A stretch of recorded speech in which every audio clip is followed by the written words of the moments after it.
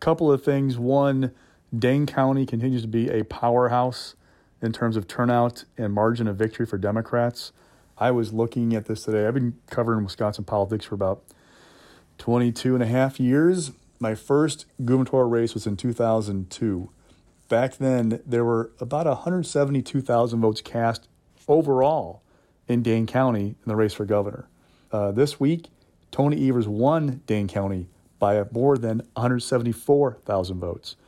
In the so-called WOW counties, the heart of GOP territory, at least it was years ago, Waukesha, Ozaukee, Washington counties, Tim Michels underperformed what Scott Walker hit in 2018.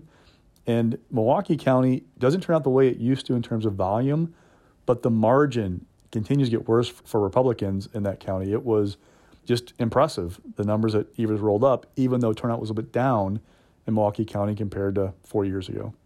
Okay, and the other thing that didn't change was Republican Senator Ron Johnson remains in office, will remain in office. And how did Mr. Johnson accomplish that? He did better in places like Dane County, not by a whole lot, but a little better. Did better in the WOW counties. I mean, those are the number things. The issue things and the money things are also important. Tony Evers and his allies outspent Tim Michels and his significantly on paid media post-primary. Ron Johnson and his allies outspent Mandela Barnes by a good chunk post-primary. Not by as much as what Evers and company did in the governor's race, but Johnson outspent Mandela early in that race, defined Barnes as soft on crime, among other things, and really rode that issue. In the governor's race, a little bit different. I mean, you had Mandela Barnes, a picture of him holding an Abolish ICE t-shirt. You had Mandela on video talking about, defunding the police, about reducing prison populations as sexy. The crime issue stuck to Mandela more than Evers. Republicans used it against Evers, went after him over the number of people who've been released on parole during his time in office, but it didn't seem to stick as much.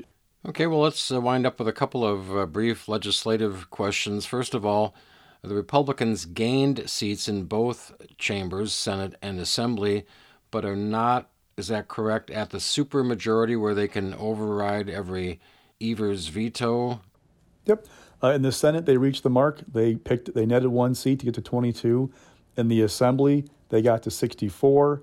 That leaves them too short. Now, you can put pressure on Democrats to break ranks and support a veto override, but Democrats have been pretty good at not doing that over the years.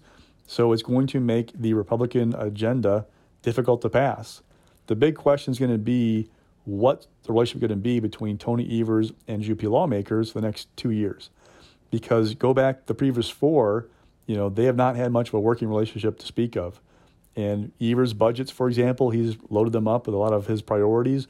Republicans strip them out every time and send him back a budget that they like. Then it's up to Evers, okay, is he going to sign it?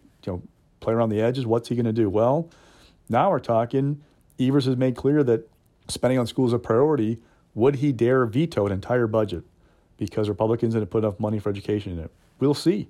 The governor gave a little bit of an inkling about his plans at a news conference in Madison Wednesday afternoon. The budget was part of the discussion. What else? Oh, he also talked about getting his appointments confirmed. Remember, the state Senate has not taken up a number of appointments Evers has made to the Board of Regents, the University of Wisconsin, a couple of the DNR board. Because of those actions, is allowed appointees of Governor Scott Walker, for example, to continue to be a majority of the appointments on the DNR board. That means Walker appointees remain in control of setting various policies for the Natural Resources Board.